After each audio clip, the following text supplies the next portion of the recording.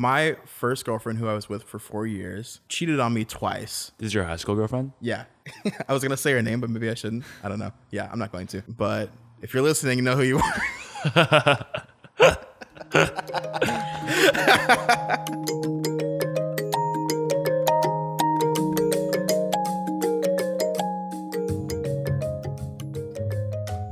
Welcome back to I'm the Villain. Today we have our special friend Hanyu. So we have our friend Hanyu Che. He's a grad student in Boston, and he is going to be speaking with us today about a topic that I feel like it's really hard a lot of the time to come up with topics for people that you're already friends with, because there's so much backstory that you already know, right? But I think that one really salient topic for us, especially in recent history, has been talking about whether suffering, and DeAndre, correct me if this is like not the nuance you're looking for, but like basically whether suffering or having painful or negative experiences in your life makes you a better person, or like basically makes you deeper. Yeah, I often like joke but not joke about pain just making someone a better person, because I feel like it gives people perspective. And I think that especially between Hanyu and I don't want to say had tension, but I think that we disagree on that point. I figured why not just talk about it. So I think that first I want to acknowledge that this is one of the things that I have absolutely no evidence for. It's just based on my human experience of meeting people that I feel like have been through shit, and like me having like been through shit and sort of analyzing their perspectives. But I think that when I meet someone who has like experienced heartbreak as a good conventional one, or some like big tragedy, something about them feels more grounded, maybe more perspective-y. And I think that it allows people to like appreciate the better things in life more. I'm a very avid believer of the idea that low lows make the highs feel that much higher. I think that without lows, the highs aren't as valuable. But I know that is at least one person on this podcast right now that hasn't had a lot of lows but still feels a lot of highs, aka as well. Yep, confirmed. This has kind of led me to really believe that people that have pain or have experienced a lot of pain are like really, really tapped into the human experience in a way that people that haven't experienced pain are not. It sounds like you're saying that there's just like they've experienced more of what it means to be human, right? Like just have had richer experiences. I think so. And I think that by nature of having those rich experiences on the low end, it allows for richer experiences on the high end. I'm going to fall back on a Jonathan Green quote here. This quote is from the book The Fault in Our Stars, and it's about this woman with terminal cancer. And everyone is constantly telling her, look, you must have such a rich life experience because you're going through so much suffering, right? And she's like, fuck that shit. She basically says, just because the existence of broccoli doesn't make chocolate taste any sweeter. Right. I disagree. I really do. I really think that a lot of times I feel it's almost a trope in like cancer situations or like mortality situations where people are like, oh, everything happens for a reason, right? You have had this experience. And I think comes from this really good like impulse to find like the silver lining in bad events. But sometimes there just is no silver lining. Sometimes things are just really, really bad. Right. And so I think there are things in life that are just like truly deeply horrible, right? And have literally no redeeming qualities. Yeah, I agree with that wholeheartedly. I think that I don't believe that anything happens for a reason. And I do think that like sliding scales are important, and that like obviously too much tragedy is a bad thing and it makes people want to kill themselves and like not live anymore, especially with like the cancer thing. I could definitely see how if your experience is terrible and like never feels like it's going to get better, then that isn't, a richer human experience. But I think that the example that I can most easily fall back on is this example of heartbreak and feeling that sting of rejection, and understanding I think it makes people less naive, especially about things like love or romance or the idea of sharing a life with somebody. I think it's healthy to know that things can just go wrong in the blink of an eye, and there might not be a reason for it, but you can still learn from it, if that makes sense. I think part of it is, so like say I've never had heartbreak ever. Right, I just live my life, somehow and completely dodge heartbreak. Right, I also can talk to people who had those experiences and like read a book about it or whatever, or like talk to friends and have like heart to hearts about it. And of course, it's hard to think that those experiences are the same as actually going through it yourself. Like they're almost definitely not. But you can still seemingly like learn on an intellectual level what that experience is like, right? Drake's songs hit really different when you've experienced it, right? Or some version of it. Okay, can you just like give some examples of what you're talking about, right? You don't have to like go really in depth, but like I would say that probably the only time that I've suffered significantly is after getting broken up with. And the way that I deal with that is I just completely erase it from my memory. And it's worked out great for me. Like, I don't think that I would actually argue that the flip side of not learning from it, because like hypothetically, what could you learn from that, right? Like, it's just that like people are shit. Like, I don't think that's a good takeaway. I don't think that's like a positive thing to learn, right? So like, can you give me an example of what you're talking about when you say that you're learning things? Yeah, so my first girlfriend, who I was with for 4 years, cheated on me twice. This is your high school girlfriend? Yeah. I was going to say her name, but maybe I shouldn't. I don't know. Yeah, I'm not going to. But if you're listening, you know who you are. No, so we were together for 4 years. It was very first love, you know, like very puppy doggy at first. One of the first like pure loving relationships It was one of the first pure loving relationships I'd had with someone that wasn't within my family. And even within my family, I hadn't had many experiences like that. And there were tons of things that were unhealthy about it, as many young high school relationships are. But she cheated on me twice. The first time was 2 years in, and then I took her back. We did another 2 years, and then she cheated on me again, and we broke up. And I think that my takeaways from that were as follows. One, I don't think that you can ever really truly know somebody.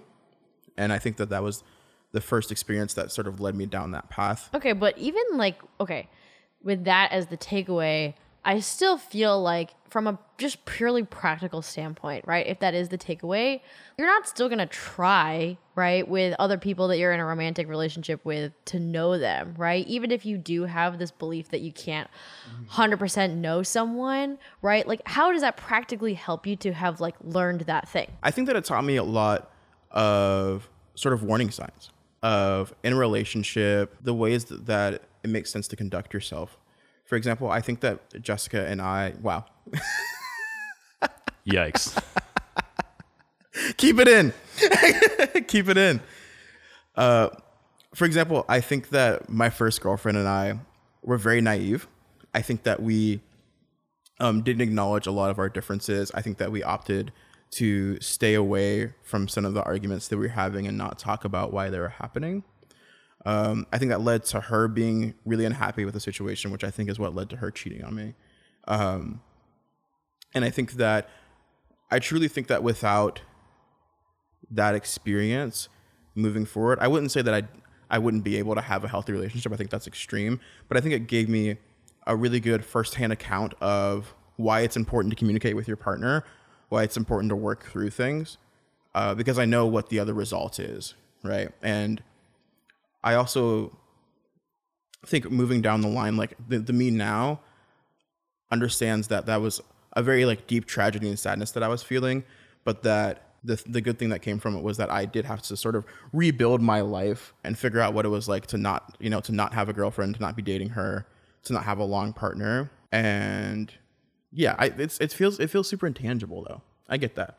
I get the question. The analogy that I would make, and maybe this is completely wrong, is it's like you've been in this horrible bike accident, right? And you're now like, oh, I really need to wear my helmet, right? Maybe that's trivial. That happened to me. Yeah, Literally, but like this is an example I've been through. There's also like a lot of, it's well known that you need to wear a helmet, right? Or like maybe it's not like wearing a helmet is like super trivial and seems like not really fair, but like they're kind of like best practices for being in a relationship that we all like. People tell us what to do in some ways. I would argue that those things are not that clear. That makes sense. But like everyone knows that like communication is important in a relationship, right? I guess, but I don't think people knows what that actually means. I don't think anyone sat down with me and said, hey, if you and your partner have a disagreement that goes unresolved, or if things feel off, you should probably sit down and talk through that with your partner in depth, even when it's uncomfortable. I think that the relationships that were shown to me never provided me with that perspective, if that makes sense.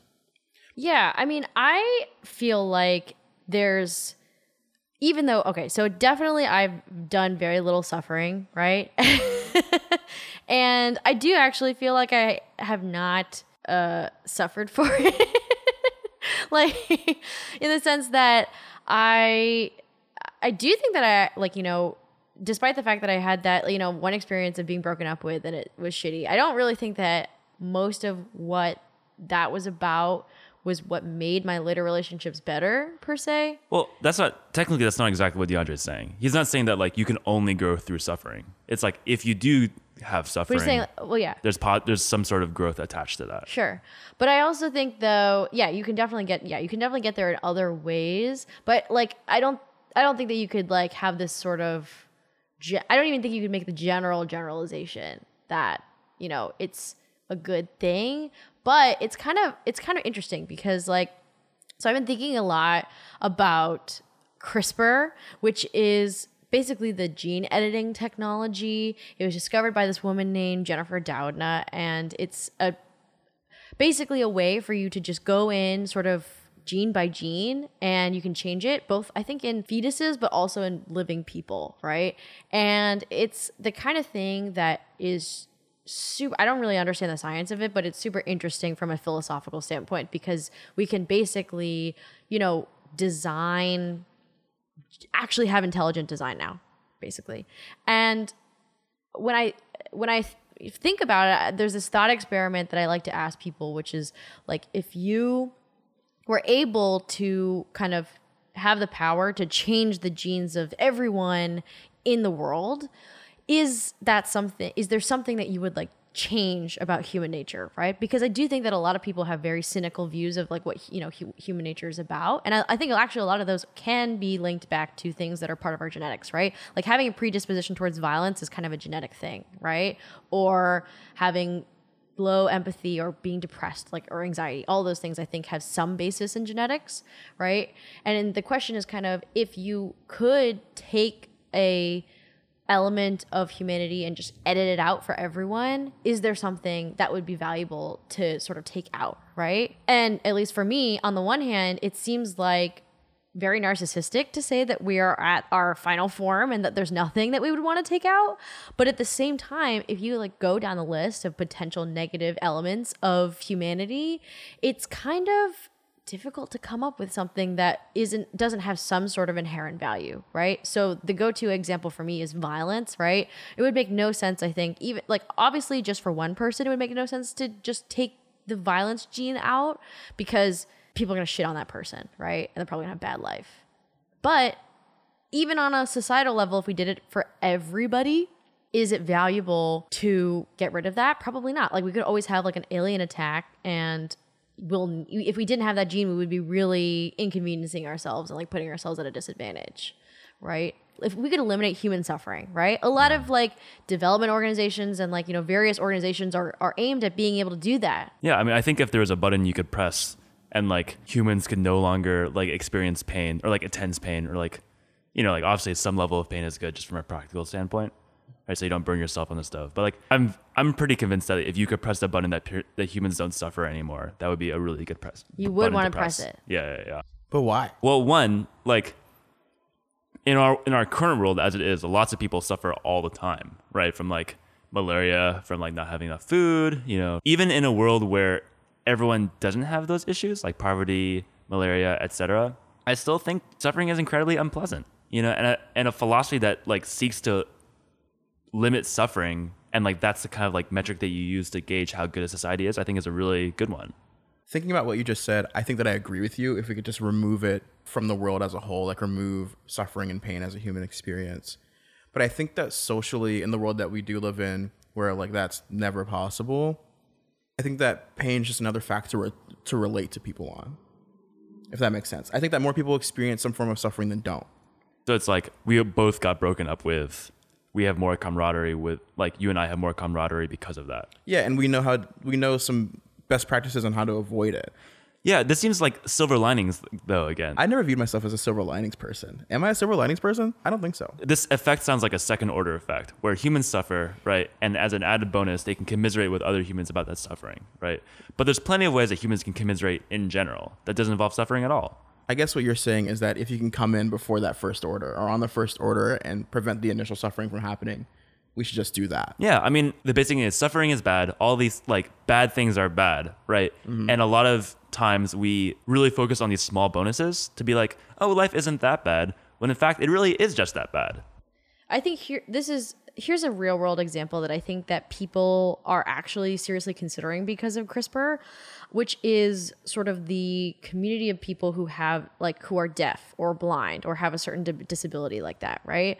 So like it is a very conceivable thing, I think, at this point where we could say, well, if you wanted to, you could have a kid that wasn't blind or wasn't deaf, right? But the deaf community is now like its own cultural thing that people who are deaf actually derive a lot of value from, right? And it is, I think, a testament to humans' ability to adapt and cope in a lot of these situations, that they can like get something that profound out of it. And I think a lot of them would say, like, no, like if they are going to be deaf, then I kind of want them to be deaf, right? Because then they can share this profound. And I don't think I'm less of a human or like, you know, whatever. Yeah, I have a much less convenient life than people who can hear, but like it's become its own valuable thing. Yeah, well, in that case, they're not suffering. You know, they get a lot of value from it. So like that's not suffering then, right? And then we shouldn't eliminate it necessarily. Yeah, that's totally valid. Like suffering isn't the same thing as convenience, right? Or like lack of convenience. But those people surely have suffered because of their lack of convenience. I think simply you would just ask them, like, what do you want to do? Right. And humans do usually what is like the path of least suffering.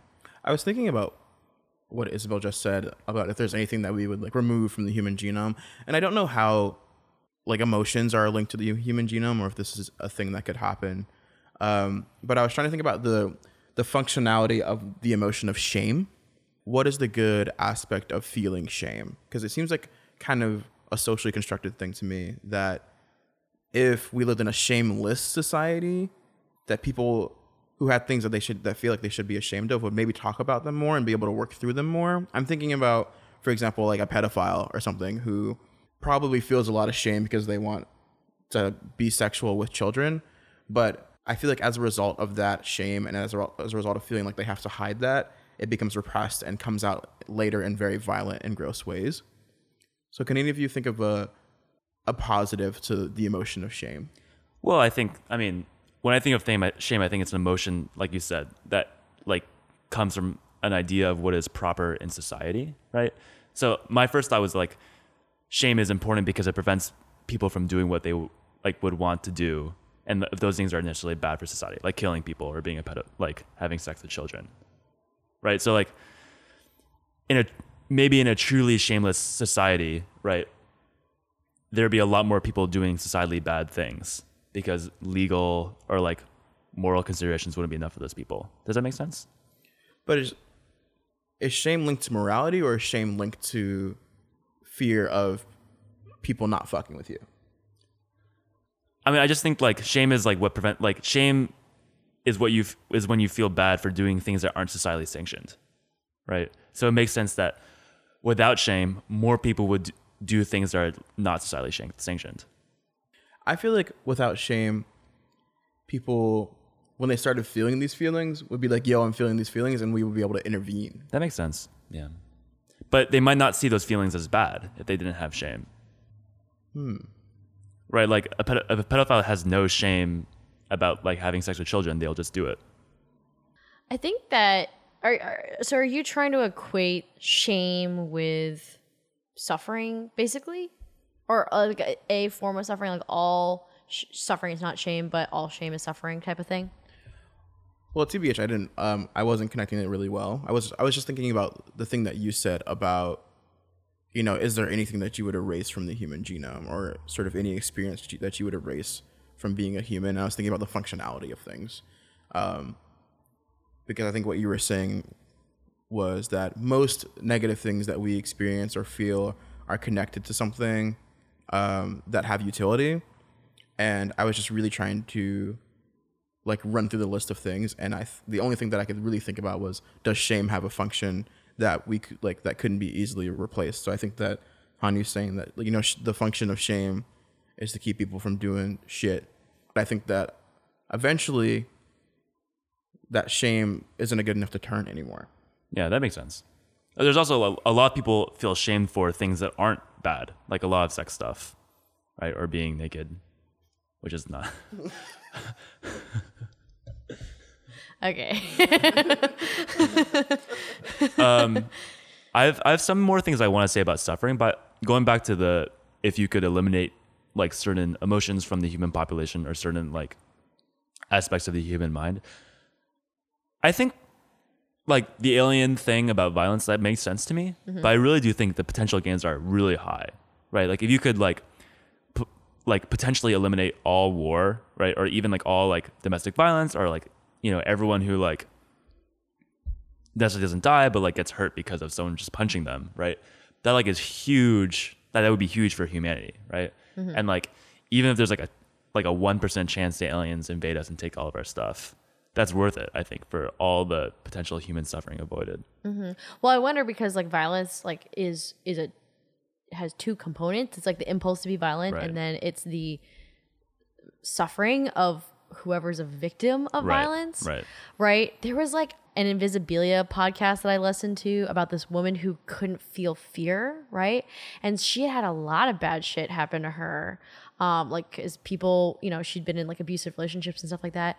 And like it was very bizarre because it like didn't really affect her at all. Like she was not like traumatized by it or anything like that. So like even if we couldn't get rid of the violence factor, would it be a positive thing for us to eliminate the ability to feel something negative as the result of being a victim of it? Right. I mean, know? as long as like in Magic Land, like maybe you could just eliminate aggression, right? Like there's a strong self-defense, right, motivation in your body, but maybe there's also like a clear like aggression, Yeah. right, motivation. That's like, that seems hard to defend. Yeah. Yeah. Well, why don't we go to what like your other thoughts on suffering? Yeah. Well, if we really do feel like suffering has value, I think the question is, well, should I like be seeking out suffering in my life? For example, like say you're raising a child or something, and like you want this, you know, like you want your kid to be like a good person and like have a real like experience like the highs and lows of human life. Do you want your kid to be broken up by someone, right? Is that something that like you're hoping happens? you want your kid, like, do you basically want your kid to suffer for them to like, you know, be well prepared to Exactly. live life? Yeah. Yeah, I do. I don't know. I think about this a lot actually, because I think that I've thought of the upper and lower extremes of what if I make, you know, a ton of money and I can have whatever I want and be able to build whatever life I want, and I have children. Do I want to raise my child in an environment in which they are able to have whatever they want? Because it seems really hard to sort of construct an appreciation around that, or for what they have, and an awareness that some people have less, and be able to understand that. But also, it seems weird and contrived to try and construct an environment of scarcity for a child. That makes sense. You're like, I have in mind like a trust fund, like classic stereotype trust fund baby. That's what you're talking about, right? Yeah, and sort of the idea that they will always have something to fall back on, but also even having like a really lavish lifestyle. Like, you know, say you had a mansion and your kid just becomes really accustomed to a certain kind of lifestyle. I do feel like because that isn't the lifestyle of, you know, the average person in the world, or even in America, or probably even in, you know, the community that they live in, it doesn't serve the child well as they are getting ready to enter the world. But as I'm saying that, I'm thinking of all the people that I know that come from sort of nicer backgrounds that just continue to live in that nicer background for the rest of their life, right? They just like surround themselves with people that also can do the things that they do, and like when they grow up, they'll also have a nice house, and I don't know. But I think that a child that has experienced some sort of scarcity, or on the other end has not been able to have whatever they want whenever they want it, would have a little bit more of appreciation for what scarcity is in the world. That makes sense. Yeah. Now I feel like maybe we should have done this at the beginning, but we need to really define suffering a little bit better, because it kind of sounds like what you're talking about is like being spoiled, right?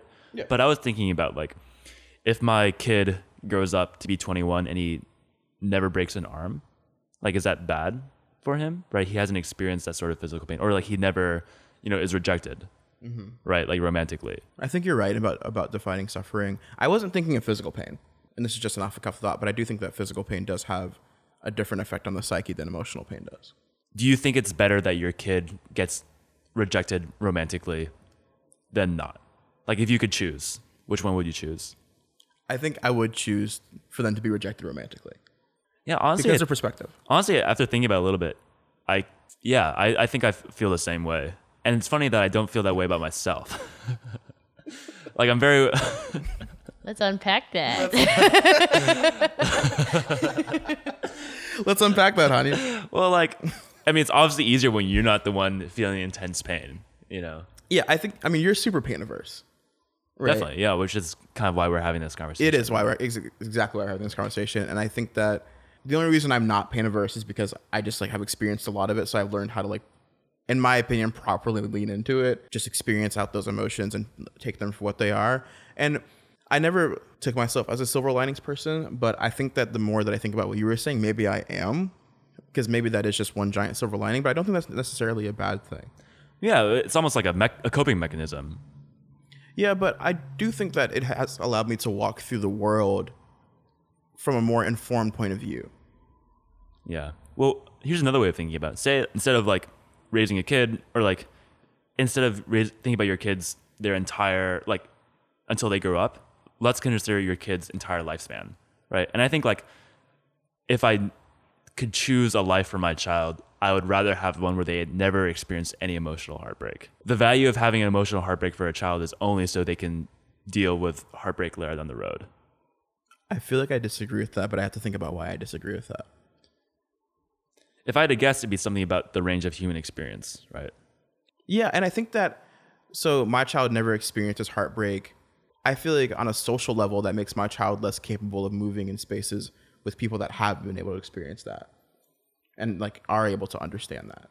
But is that worth like 3 weeks of crying in the shower every morning? Yes, I think that's character building. See, like, there's not much in life that's worth 3 weeks of crying in the shower every morning, right? Or like stress vomiting, or like. Do you think that, how do you feel about grief? Like, would you turn off grief as a thing that people feel when someone dies if you could? That's a really good question. Because that, I think, is probably like behind heartbreak, what people think of as like another big source of emotional Right. pain is like when you lose a loved one. I think if I could push the grief button to off, I would. And the only thing that like makes me hesitate is this desire for respect for dead people, which I am identifying as a second order thing. Like, I think it's important to have respect, but it's not worth like the 6 months of feeling horrible when your grandfather passes away. Yeah, I think for me, the answer for a lot of these questions would be to sort of like keep the suffering, but then at the same time, I kind of acknowledge that I'm able to have kind of a emotional privilege from that standpoint, because it definitely, for me, because my emotions work in a very like kind of ad hoc. Like I feel like a lot of the time when I'm upset or sad, it's literally for no reason. It's just like a random thing, right? And I know I'm fine actually with feeling those feelings in the moment, because I know it always passes, right? And I know that for other people, they don't process emotions in the same way that I do. So in that sense, I'm like, oh yeah, totally cool with suffering, but also because I know that I think it's like I don't know, there's no way to be objective about it because you can't really know what another person is feeling, but all of those things are probably way less bad for me than it is for other people. Yeah. You know, so I can sort of afford to say that. Thinking for a little longer right now, like sometimes I think about my parents' death. Like it happens, I think, pretty frequently, actually. And just to be clear, your parents are not dead. Yeah, my parents are Like, still alive. in the hypothetical. Yeah. Thank you. That's a good clarification as well. And I am really sad. Like I'm like sad for myself in the future. Like I'm very kind of scared for what's going to happen to me and for future me. And you think that if you could, you would push the button to make sure that in the future, when your parents do die, you won't feel sad about it. Yes. And I think my parents would also want me to do that too. Yeah, I've always sort of been enamored with this idea of at my funeral, I want it to be a celebration. And I guess that's kind of in the same vein Yeah, exactly. of when I die and people are gathering to sort of honor me, I'd rather y'all be turning up and shit as opposed to like crying in a corner. I really want Isabel to talk more about the one sad experience she's had. But do you sincerely not remember any of it? Yeah, I mean, I I remember it only through the kind of way that your very young childhood, like you think you remember, right? But you really only remember stuff because your parents told you about it, right? Why did you and this person break up? He was just like, I'm not romantically in love with you anymore. And like I think partially, I don't know if it's worse or better if it seems like inexplicable, or it does seem like there's like a rational thing, right? As opposed to like if you break up because you're like, well, I want to, be a biologist in Australia and like, I'm never going to see you again. Like if it's like a practical thing versus if it's just one of those things that you're like, well, I have no clue like how to explain this or like why this is happening. If it's like, if being able to rationalize it in some way makes it better or worse for you. But it was a very, like at the time I was just like, yeah, like don't know why this is going on. So I'm just like upset about it, But that, it's hard to say because it's a counterfactual, right? Whether it would have been worse to like know or not know, like have like a sort of rational reason for it or whatever.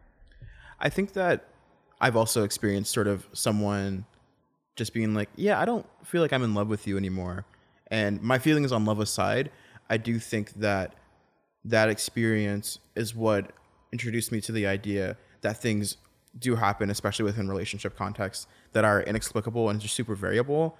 And I think that as a result, I've sort of forced myself to become more comfortable with that idea of things just going down and people's feelings just changing and their paths just abruptly changing, and having to I feel like saying always be ready for that is something that feels paranoid, but I'll use that for lack of a better term, like always being ready for that and being able to more easily accept that if and when it does happen in the future. But do you feel like that's not a change that you have traced in yourself?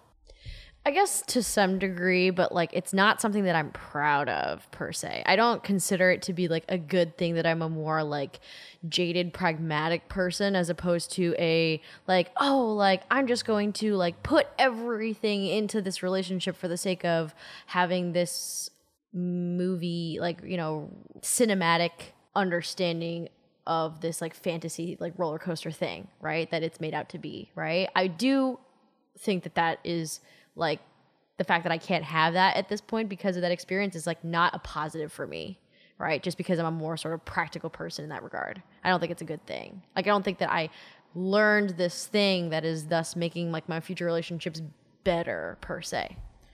There's an interesting subtext here about the nature of like knowledge and learning. So like imagine that there's this alternate universe DeAndre on the couch right now who like never broke up with his high school girlfriend, right? And is like now married, right? And this alternate universe DeAndre is telling us about how important love is, how important commitment is, and how much he's learned, right, by being with like the same person for like 12 years or whatever, right? And like both DeAndres feel very confident about how much they've learned and how much they can say about the way love works, right? But like presumably they can't both be right. I think that commitment focused DeAndre is wrong because I think that the quote unquote skill set that comes from being with someone for a long time is only applicable to being with someone for a long time. Right. But I guess what I'm going to say is like, it's not hard to imagine an alternate you, which has like taken just completely different lessons from his life experience. And like, doesn't need to be an alternate DeAndre. It could just be anyone who's like really had an easy time with like love and has just drawn drastically different like conclusions from their romantic history. Right. And like, they feel very strongly about what they feel in the same way you feel very strongly about you feel. And like knowledge has to be objective, right? In some way. I don't think knowledge has to be objective. I think that some knowledge is more useful than other knowledges. I feel like the richness is like a super subjective, impossible to determine thing. Well, let's think about that. I'm a little curious by that. So we have this like, the way I'm thinking about it, we have these two like metrics for human existence, right? And like one is suffering, and like the way I think about my life is trying to minimize suffering. And like DeAndre has this other sort of like metric, which is like richness. So what I think about is happiness, right? I usually want to optimize or increase my happiness in general. But it seems like one way of viewing this conversation is DeAndre is like, no, there's actually the second thing, which is also very important. It's called richness. And you can pursue this alternate strategy and it'll get you a lot of richness too. Yeah, I think that if I could choose to have one life in which I was happy, for example, maybe with one person or doing one thing, like having, for example, a really great job that I really loved and I only did that one job for my whole life, I could choose between that life or a different life where I tried a bunch of different jobs, liked some, disliked some, spent a long time at some, spent a short time at others, and maybe use the jobs as a way to build different skill sets, but maybe had a net lesser amount of happiness. I think that I would choose that second option. I would rather have a variation of different experiences in which throughout them, I'm happy, I'm sad, I suffer a little, than one prolonged, really great experience. Yeah. It's hard to find a good way to sort of wrap it up, right? So one thing that like a lot of other podcasts do is they come up with like a question that they always ask, like Ezra Klein always asks, like, what are the 3 books that you would recommend or whatever? But we don't have a question like that. Do you have a recommendation for a question? Maybe that could be our podcast ending question. What question would you want everyone to answer? If we're talking about suffering and stuff, it would be something like either what's the most recent thing you did to improve your life, or like what's the most important thing you've done in your life to improve your life. And like intentionally improve your life. That's a good one. Right. That's a really good one. Can you answer first? Well, give me some time to talk about it because I don't know. But like, so there are plenty of things that I did that ended up improving my life. Like, but the intentionality is the I mean, there's an intentionality where it's like, I wanted to improve my life. I did X and my life got better. I think it was going to college. Like, I was pretty sure I was going to go to college all throughout my life. So it wasn't like, and it wasn't particularly difficult to get there given my family situation, but I got a huge amount out of college. And I had a pretty high, like I thought I was going to get a lot of college socially, intellectually, professionally. It really was just straightforwardly awesome for me. I think that for me, and this is very on brand given what I've spoken about in this podcast.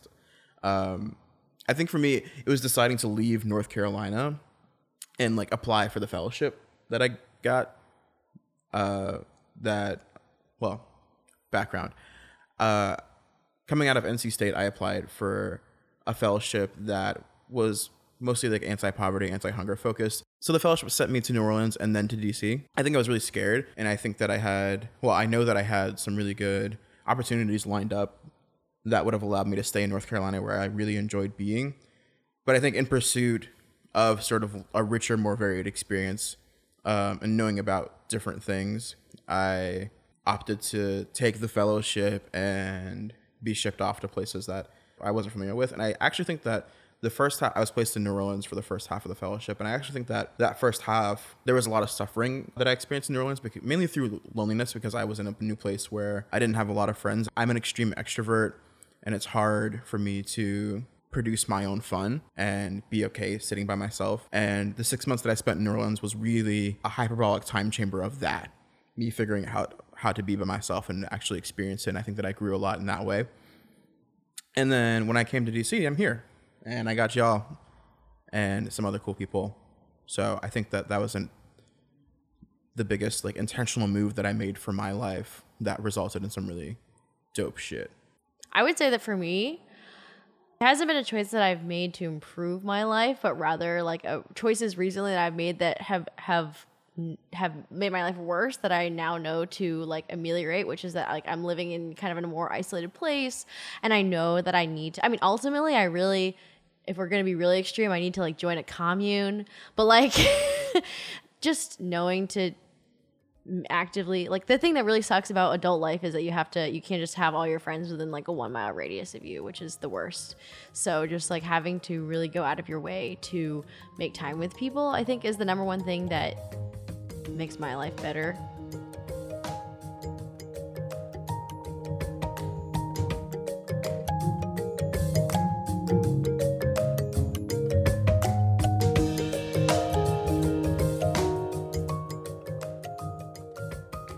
thanks for listening to this episode with our friend Hanyu. We really appreciate him. He lives in Boston, so he, came down here just to visit us, and we really appreciate that. Make sure to follow us on Instagram, Twitter. It's I'm the Villain Pod at, I think on Twitter. Oh, I don't even remember what our handles are.